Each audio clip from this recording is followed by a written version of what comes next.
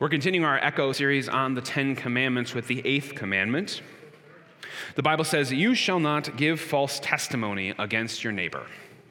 This is God's word. A couple weeks ago, when we studied the 6th commandment, you might remember that I said, if I were to take the sum total of everything that I had learned about the 6th commandment for the majority of my life and try to articulate to you what the 6th commandment was, I would have said something like, don't have sex with somebody who is not your spouse. But we learned when we studied the 6th commandment that the 6th commandment is far more broad and nuanced than that. While that is part of what the 6th commandment says, it really says you shall not in any way adulterate the marriage relationship and therefore adulterate the family. There's a broader principle that comes behind those words if we're willing to actually look at what the words on the page say. I think something similar is happening with the 8th commandment. If you were to ask me the sum total of everything that I had learned about the 8th commandment for most of my life, I would tell you that the 8th commandment was, you shall not lie. But that's not what it says. You remember, I just read it. You shall not give false testimony against your neighbor, which is already interesting enough because that's not really a way that we talk normally in English. What is false testimony against your neighbor? But as I was studying this week, I found actually something even more surprising and deep about this commandment in the words that are right on the page in front of me. Maybe you remember back to the very beginning of this series when we were on the 1st commandment. It was our last week of having breakfast for the summer. And I talked about how the 10 commandments are structured in a really beautiful way. That contrary to the way that Westerners think, where there's kind of a linear progression to things and the most important thing is at the beginning or at the end, I said that Hebrew thought puts the most important thing in the middle of a list of things. And we discovered that the middle point of the 10 commandments is the 5th commandment, that you shall not murder. And that every commandment on either side of that 5th commandment continues to mirror out each other, both in our relationship to God on the one side and our neighbor on the other. So the 4th and the 6th mirror each other in being about the family. The 3rd and the 7th mirror each other about taking God's gifts and our neighbor's gifts. And the 8th and the 2nd commandment mirror each other as well. You might remember that the 2nd commandment was, you shall not misuse the name of the Lord your God, or maybe you learned it, you shall not take the name of the Lord your God in vain. That word in vain is really interesting. We said that that's to do something with no reason. And we found out when we studied the 2nd commandment that means that first of all, of course, we're going to tell the truth about God, that we're going to speak true doctrines of Scripture to one another, but also that we would not take God's name upon ourselves without being willing to uphold his reputation.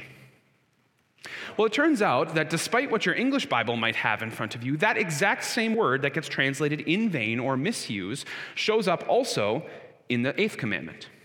If you were to literally translate it from English or from Hebrew into English, it would say something like, you shall not answer for no reason concerning your neighbor. You shall not answer for no reason concerning your neighbor. So what is that saying to us? Well, maybe you didn't follow my whole linguistic and structural analysis just there. Let me super simplify it for you. The 2nd commandment says, tell the truth about God and uphold God's reputation. The 8th commandment says, tell the truth about your neighbor and uphold your neighbor's reputation. As you speak, do not speak about your neighbor unless you are willing to have a good reason to do so. Or maybe to summarize it, we could just say it like this. The big point is that we ought to have a wise use of our words. A wise use of our words.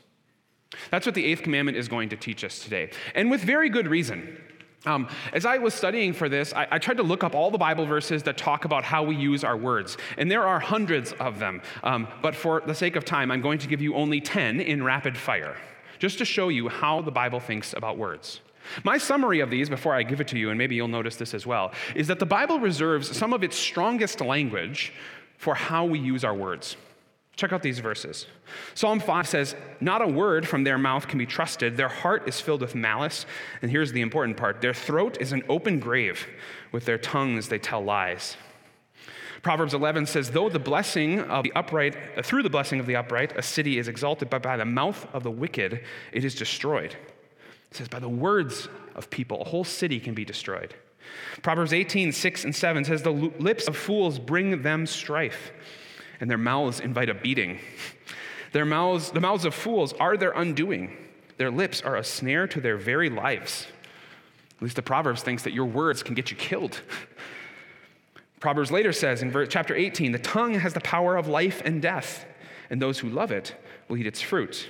So not only can your words get you killed, but they can get somebody else killed. One more proverb. The soothing tongue is a tree of life, but a perverse tongue crushes the spirit. The reason I highlight tree of life there is this is the one place in the Bible besides the Garden of Eden at the very beginning and the very end of Revelation where the tree of life shows up, the entire Bible. You have the beginning where God has created everything perfect and the end where God restores everything to be perfect, and right smack dab in just about the middle of the Bible is this verse where God says, your words bring a tree of life. And you pack that into what the Bible says at the beginning and the end, the power of your words. Ecclesiastes 5 says, do not be quick with your mouth, do not be hasty in your heart to utter anything before God. God is in heaven, and you are on earth, so let your words be few. Don't you want to tattoo that on your child's thigh, right? Matthew, Jesus talks and he says, but the things that come out of a person's mouth come from the heart, and these defile them. In other words, it is not what you do that defiles you, it is what you speak that defiles you. James writes, those who consider themselves religious and yet do not keep a tight rein on their tongue deceives themselves, and their religion is worthless. And he later says, the tongue also is a fire, a world of evil among the parts of the body. It corrupts the whole body, sets the whole course of one's life on fire, and is itself set on fire by hell. You want to ask James, how do you really feel after that? One last one from Peter. He says, whoever would love life and see good deeds must keep their tongue from evil and their lips from deceitful speech. At least Peter's opinion is that the good that you are going to experience in your life is directly proportional to how you use your words. The Bible cares deeply about words. And this is really because words are part of our creation. As I was telling the children, in the beginning, God just said, let there be, and there was. This is the first page of the Bible. God continues to say, let there be, let there be. He doesn't zap lightning bolts from his fingers or anything like that. He just talks. And things are created. But then something really interesting happens. Once he creates human beings, he does this really interesting thing that you maybe just pass by as you read the first chapters of Genesis. The Bible tells us that God brought the animals to to Adam, to see what he would name them. And whatever the man called each living creature, that was its name. You know, as I thought about this as a child, I always just thought, well, God was like delegating some of the work, right? Like, here, Adam, you just make up some names for these things. And Adam was there just sitting on a chair or something, like trying to be as creative as he possibly can with sounds in order to identify creatures from one another. But I think something way deeper is happening here because every verse in that first couple chapters of Genesis is infinitely profound. I think God is showing Adam, as soon as he creates him, the power of his words. Because if you look at the rest of the Old Testament, naming something is not just about giving it a set of sounds to identify it from one other thing. It's about giving it an identity. It's about giving it a purpose. You can maybe think most obviously of when God renames Jacob to Israel to say that he is the one who struggles with God. A name means more than just you're this person and not that person. It gives you an identity. And I don't know exactly how this all played out in Genesis 1, but I get the feeling that something like Adam named a creature, and then that creature kind of took on the identity of the name that Adam gave him, was what was happening. Regardless of whether that's happening or not, what we can say is that as soon as God creates Adam, he says, Adam, let me show you how to use your words. Now we are on the other side of the fall into sin, corrupted from our creation, just like Werner, who was baptized into God's family to forgive that sin. But that sin still clings to us. The Bible says that baptism is not the removal of your sinful nature, but it is the pledge of a clean conscience towards God, that God says to you, you can have a clean conscience. Even though you continue to sin, even though you still have a sinful nature, you are clean. And what we love, that promise of baptism, which gives us that clean conscience, we sometimes forget that other portion where he says, this doesn't mean your sinful nature is gone. And you know that all too well. You know that in our corruption, we use words to create evil things. Not to create good things, to bring order to the world around us, but to destroy, to tear down, to hurt. And so we're going to see what the Bible has to say about that. We're going to break the teaching into 3 parts today. We're going to talk about how to speak, how to hear, and who we are. Those are the 3 points in your note sheet if you're following along with us. The first point, how to speak. In the section from Ephesians that we read from the Apostle Paul, we got a really great summary of this first point. He says, "Do not let any unwholesome talk come out of your mouths, but only what is helpful for building others up according to their needs, that it may benefit those who listen." This is really a two-part passage. Paul is first saying, here's what I don't want you to do. I don't want you to let any unwholesome talk come out of your mouths. That word unwholesome literally translates to something like of no value, worthless. So Paul says that the words that come out of our mouths should not be of no value. Right? They should be adding value to the conversation that we're in, to the people around us. And that's kind of what he transitions to in the second part of the passage. He says, we instead should only speak things that are helpful for building others up according to their needs, that it may benefit those who listen. So we ought to use our words to speak in a way that builds others up according to their needs and benefits those who listen. There's two groups in that. Do you hear it?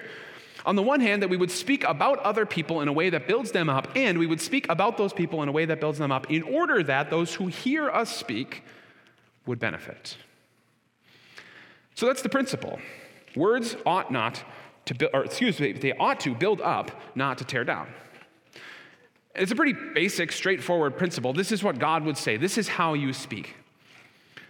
But you and I both know this is much more complicated than that. In order to think through this a little bit, I want us to consider the three estates that God has put us into: the family, the church, and society. When you speak to your kids at home, or maybe you're speaking to your spouse, do the words that you use make them feel bad, feel guilty, feel shame, to make sure that they know that they were wrong?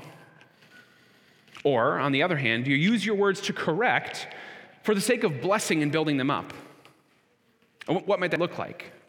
It's not that you would ignore when your spouse maybe does something that hurts your feelings or your kids disobey your commands, but the way that you approach that conversation is important. What if instead you would talk to your kids and say, I want you to be a blessing to your brothers or sisters or to your father or mother.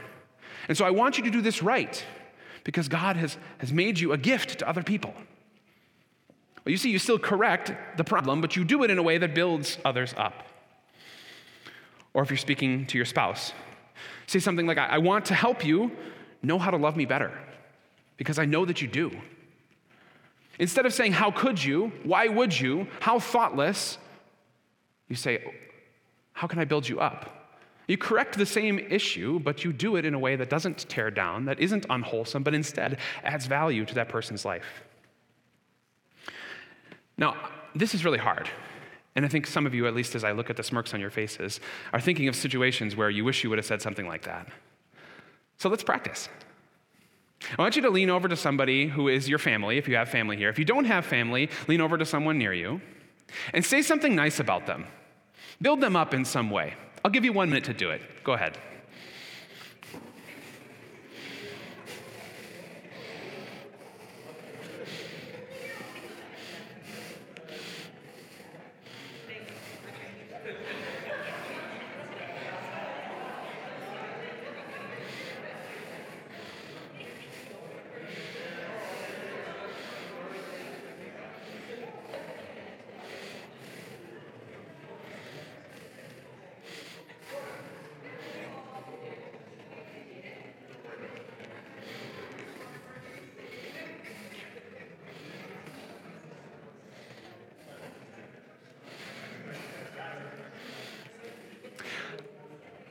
All right, now I want to know, you don't have to tell me, but I just want you to think about this. How many of you struggled with saying something genuinely kind and not something that was at least underhanded or sarcastic or a little bit biting even as it was kind? We struggle with this, right? Even when we try to be kind and build others up, we still can't help ourselves sometimes, but include some underhanded comment. But God would have us speak in a way that builds others up according to their needs. What about the church? As we speak at church, and we talk maybe about or to fellow believers, are our words helping others think more highly of another person? Or do we complain about them? Do we say something like, well, you know how she is. He always does that.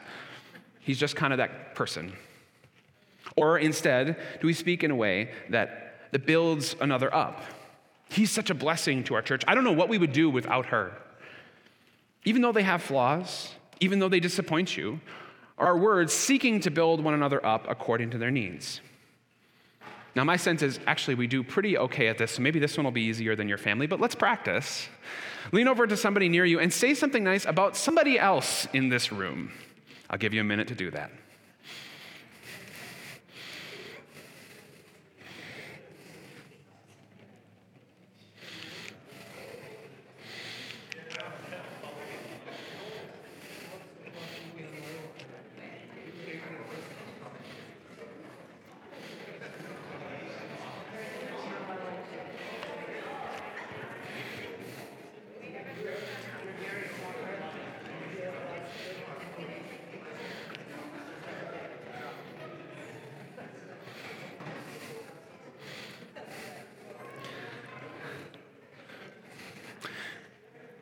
All right, maybe a little bit easier. As we think about complimenting one another, this is the kind of thing that builds up a church culture to being a place where other people want to be. Because they hear your conversation about others and they think to themselves, well, if that's how they talk about them, it's probably the same way they would talk about me. Let's move it away from the people of our church, though, but up to the organization. Like, let's think of Cross of Life as a whole, not the individuals who make up the congregation. But as we think about our church, do we speak in a way that builds up our reputation as a group? Or do we speak in a way that tears that group down? I mean, every church has weaknesses, and it's actually on purpose that we make our church in such a way that everyone should feel a little bit uncomfortable here. We do that so that we can reach as many people as possible. And so there might be things that you don't like, or ways that things are done that you don't like, but do you speak that way? Or do you instead constructively approach the issues that we have as a congregation? Why don't we practice? I'll give you 1 minute. Say something nice about our church to somebody sitting near you. I promise this isn't me just trying to get out of preaching today. I really want you to practice it. I'll give you about a minute. Go ahead.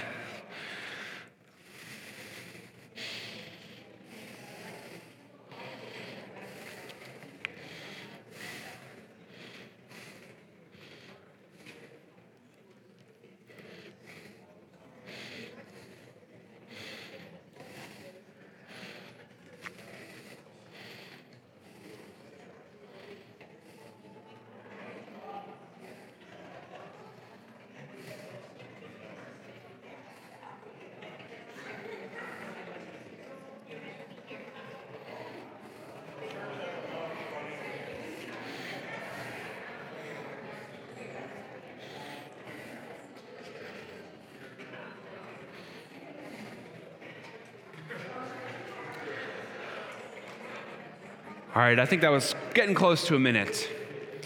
You know what I love about this? Is as we practiced all four of those things, I just saw lots of smiles. Isn't that an amazing thing? That when we speak in a way that builds others up according to their needs, it brings joy to those who listen. It benefits those who listen. It's almost like the Bible knows what it's talking about. We got one more facet to look at, though, and that's how we deal with our society. When we speak about the world around us, do we speak in a way that builds others up according to the needs, or do we speak in unwholesome ways that tear others down? For example, if you took the last 10 things that you posted on your social media and we were to put them in the bucket of either building up or tearing down, how many would fit in each bucket? Would your comments or your posts be cynical, sarcastic, biting, critical? Would they be there to make yourself look good at the expense of somebody else? To make sure that everyone knows how bad that person is? Or are they there to encourage, to put the best construction on things, to build others up? As we think about how we talk to our neighbors about societal issues or politicians, do we speak in a way that builds others up according to their needs, or do we tear them down? You know, I find this to be very common, that we will speak about pick your politician, and we will talk about how terrible they are, and we usually do it for one of maybe two reasons. The first is so that we can look good and show how we're not like them, and we would never be like them if we were in their shoes, which is probably actually false, but we like to believe that about ourselves. The second is to, I guess, abstractly get people to think differently and do something differently about that politician or that policy, but how often does that actually happen? Even if we were to say, this person is so bad because of this, what are you actually accomplishing with those words? Just trying to get them not to vote for them? or to actually do good to their neighbor, to actually change their lifestyle. Even sometimes when our words are thoughtful and they are critical, at least in a seemingly constructive way, they don't always lead to good action, which makes them just as worthless as words that are biting, cynical, or sarcastic. It's useless talk. It's unwholesome. And I would pray that we as a congregation would be a place where when we talk about the issues of the day or the people who are in charge, that our words would build up, not tear down. Now, I'm not going to get you to practice this because there are 1,000 different issues you could talk about, but I do want you to think about this as you go through your life this week. Now, how do I speak about the things happening in the world? Am I speaking in a way that just tears things down to make me look good? Or am I speaking in a way that is constructively helping people to change their life, to build others up according to their needs? But I want to press this a little bit farther, and this might get in some of your personal space. Ladies, I think this is particularly a temptation for you. And if you think I'm just being chauvinist or making that up, I'm not. The Bible actually says that the 8th commandment is going to be harder for women to follow than men. Paul says this in 2 places in the New Testament. He says, young women get into the habit of being idle and going about from house to house. And not only do they become idlers, but they also are busybodies who talk nonsense, saying things they ought not to. And in another place, he says, likewise, teach the older women to be reverent in the way that they live and not to be slanderers. You might say to yourself, well, that's awfully on the nose, Paul. Let me give you a couple thoughts on that. First of all, there are other sins that men struggle with more. Right? Who commits most of the murders in the world? Men. Who generally struggle with sexual temptation more, men or women? Men. And so, women, this is your spot. This is where Satan looks at you and says, I think I've got a good chance with you. And so buckle down. Think about this deeply. Press this on your heart. Because God wants you to be the source of speech that builds one another up. So why do we do this? Why do we struggle with this? And how can we get better at this? Well, Jesus gives us some insight in Luke. He says, a good man brings good things out of the good stored up in his heart. And an evil man brings evil things out of the evil stored up in his heart. For the mouth speaks what the heart is full of. Last week we said that money in our budget has a direct line to what we worship. In a similar way, Jesus says that our words have a direct line to what's in our heart. And I think what we immediately think of when we hear those words is about 5 other people, and we say, well, now I know what's in their heart because I hear their words. But Jesus would have us reflect on ourselves. If my words are biting and cynical and critical and sarcastic and underhanded and tearing down, what's going on in my heart? What am I filling my ears and my mind and my soul up with day to day? Is it the conversation on TV, which is constantly trying to tear others down? Is it the entertainment on your phone, which usually is at the expense of other people? Is it the things that you've heard about yourself from other people throughout your life that are not true because of what Jesus has said to you in your baptism? The mouth speaks what the heart is full of.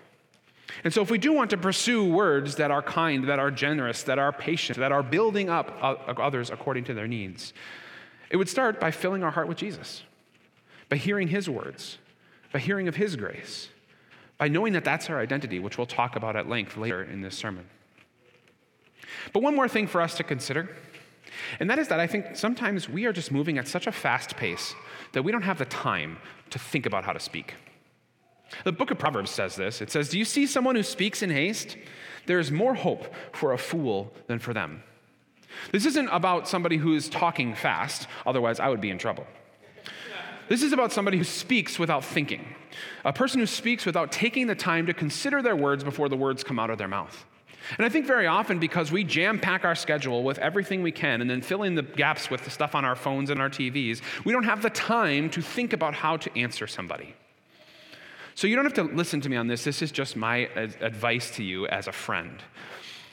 But when someone's talking to you, take the time to just listen to what they're saying. Don't think about what you're going to say next. You have time for that as soon as they're done. And it might be awkward the first time because they'll finish talking and you'll have nothing to say because you're actually thinking about what they say, but they'll appreciate it. Because what will come out of your mouth next will be thoughtful, will be generous. It will be based on what they said. A person who speaks in haste, well, there's more hope for a fool than for them. So that's how to speak. Almost and equally important is how to hear. How to hear. Martin Luther gives this really good explanation to the eighth commandment in his small catechism. He writes this. He says, "We should fear and love God so that we do not tell lies about our neighbor, betray him, slander him, or hurt his reputation, but defend him, speak well of him, and take his words and actions in the kindest possible way." That last phrase is the one I want you to focus on. Taking a person's words and actions in the kindest possible way. In many ways, this relates to what the commandment was trying to tell us when we spoke about using our words, answering for no reason. You remember that? We said that you shall not answer concerning your neighbor for no reason. In other words, you ought not to speak about your neighbor, to answer what somebody else would say about your neighbor, unless you have the purpose of building them up.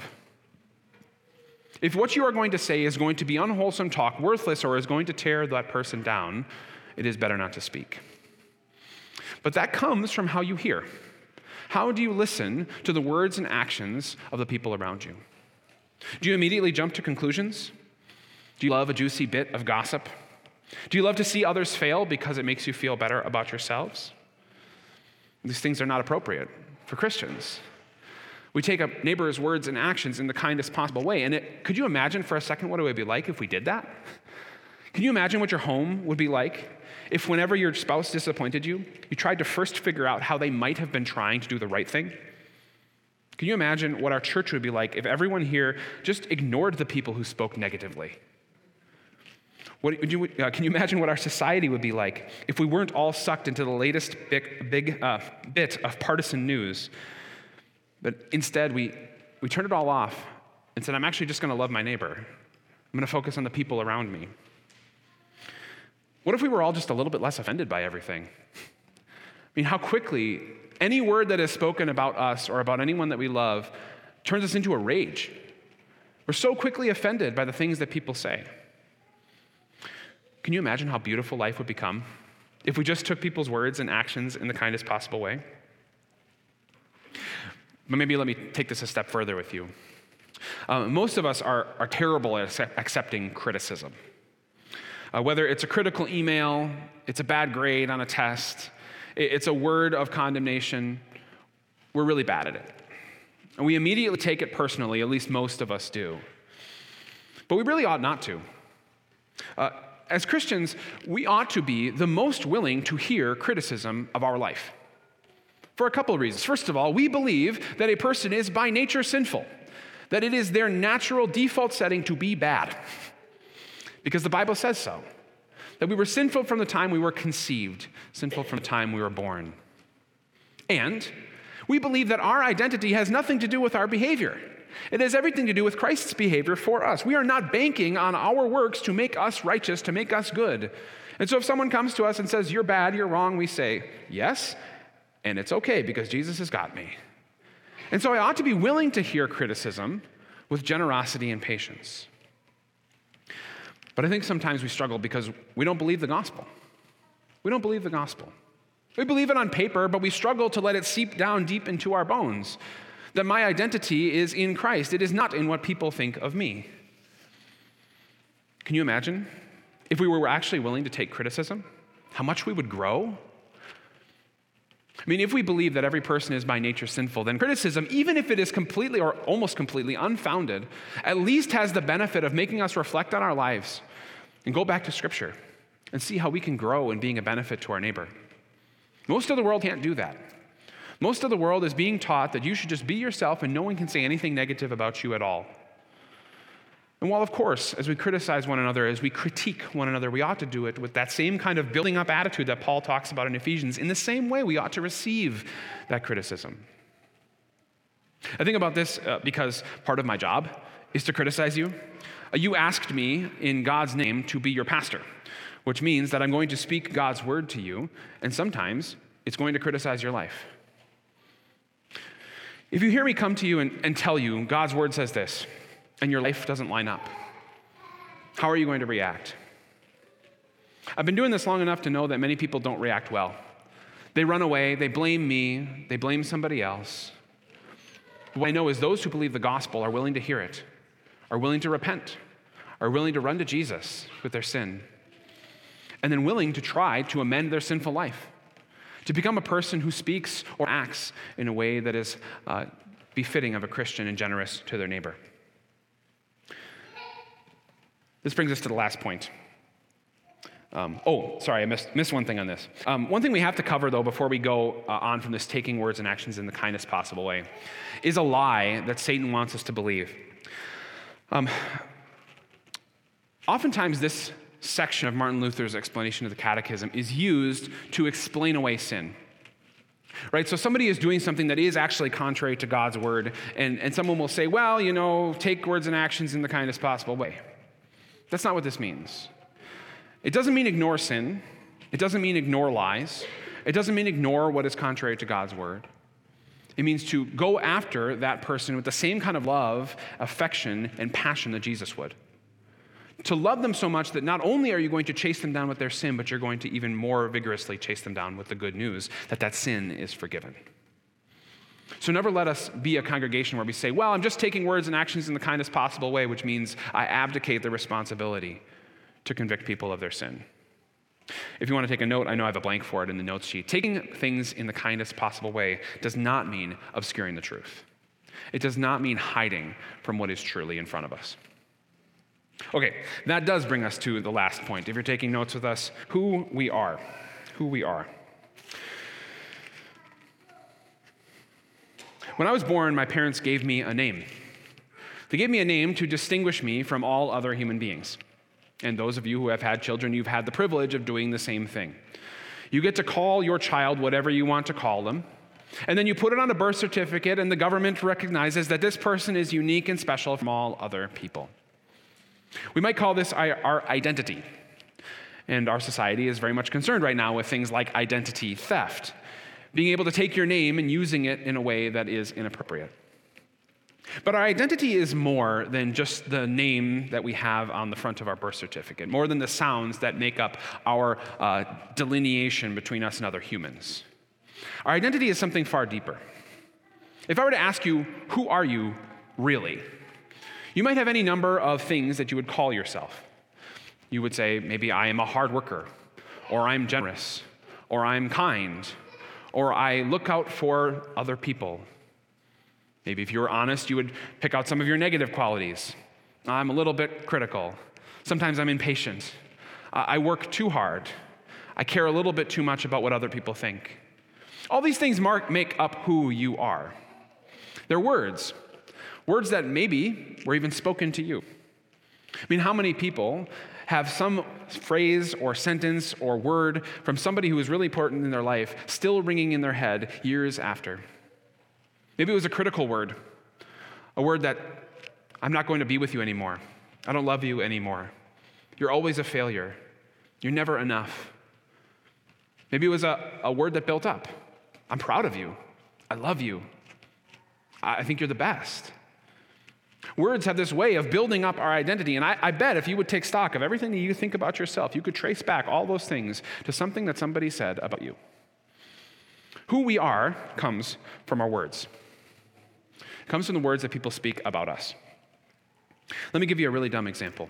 When I was growing up, my parents gave me the name Caleb, and they told me that Caleb means brave. And I took that personally. I was like, Caleb means brave? All right, here we go. And I remember specifically having moments in my life where I was scared, and I thought to myself, well, my name is Caleb, so I have to be brave. And I was. And it was great. What a blessing to have such a positive identity to chase after. God has given you a positive identity to chase after. At the very end of the Bible, the very last chapter of the entire book, he says, no longer will there be any curse. The throne of God and of the Lamb will be in the city. His servants will serve him, and they will see his face, and his name will be on their foreheads. Your identity is not brave or whatever your name means. Your identity is that you are in Christ. Your identity comes from God's word. And your identity is the same as what Werner received here in the waters of baptism, the name of God put on his forehead, the name of God which is on your forehead. The word of God that says you are loved, you are accepted, you are acknowledged, you are wanted, you are brought in, you are kept safe, that you are the apple of his eye. All these things are true about you. They are your identity. And they're far more true than my name meaning brave. It turns out Caleb doesn't mean brave. It's actually just the very basic Hebrew word for dog. Which was kind of depressing when I found that out. You start learning Hebrew as a Bible student and you find out that your name is just the generic word for dog. But here's the good news. What God has spoken about you, you're never going to find out is not true. My identity was brave for many years until I found out it wasn't true. Your identity is in Christ, and it will always be. You are in Christ. You are everything that Christ is to God. Acceptable, perfect, righteous, brought in at the right hand of God's throne.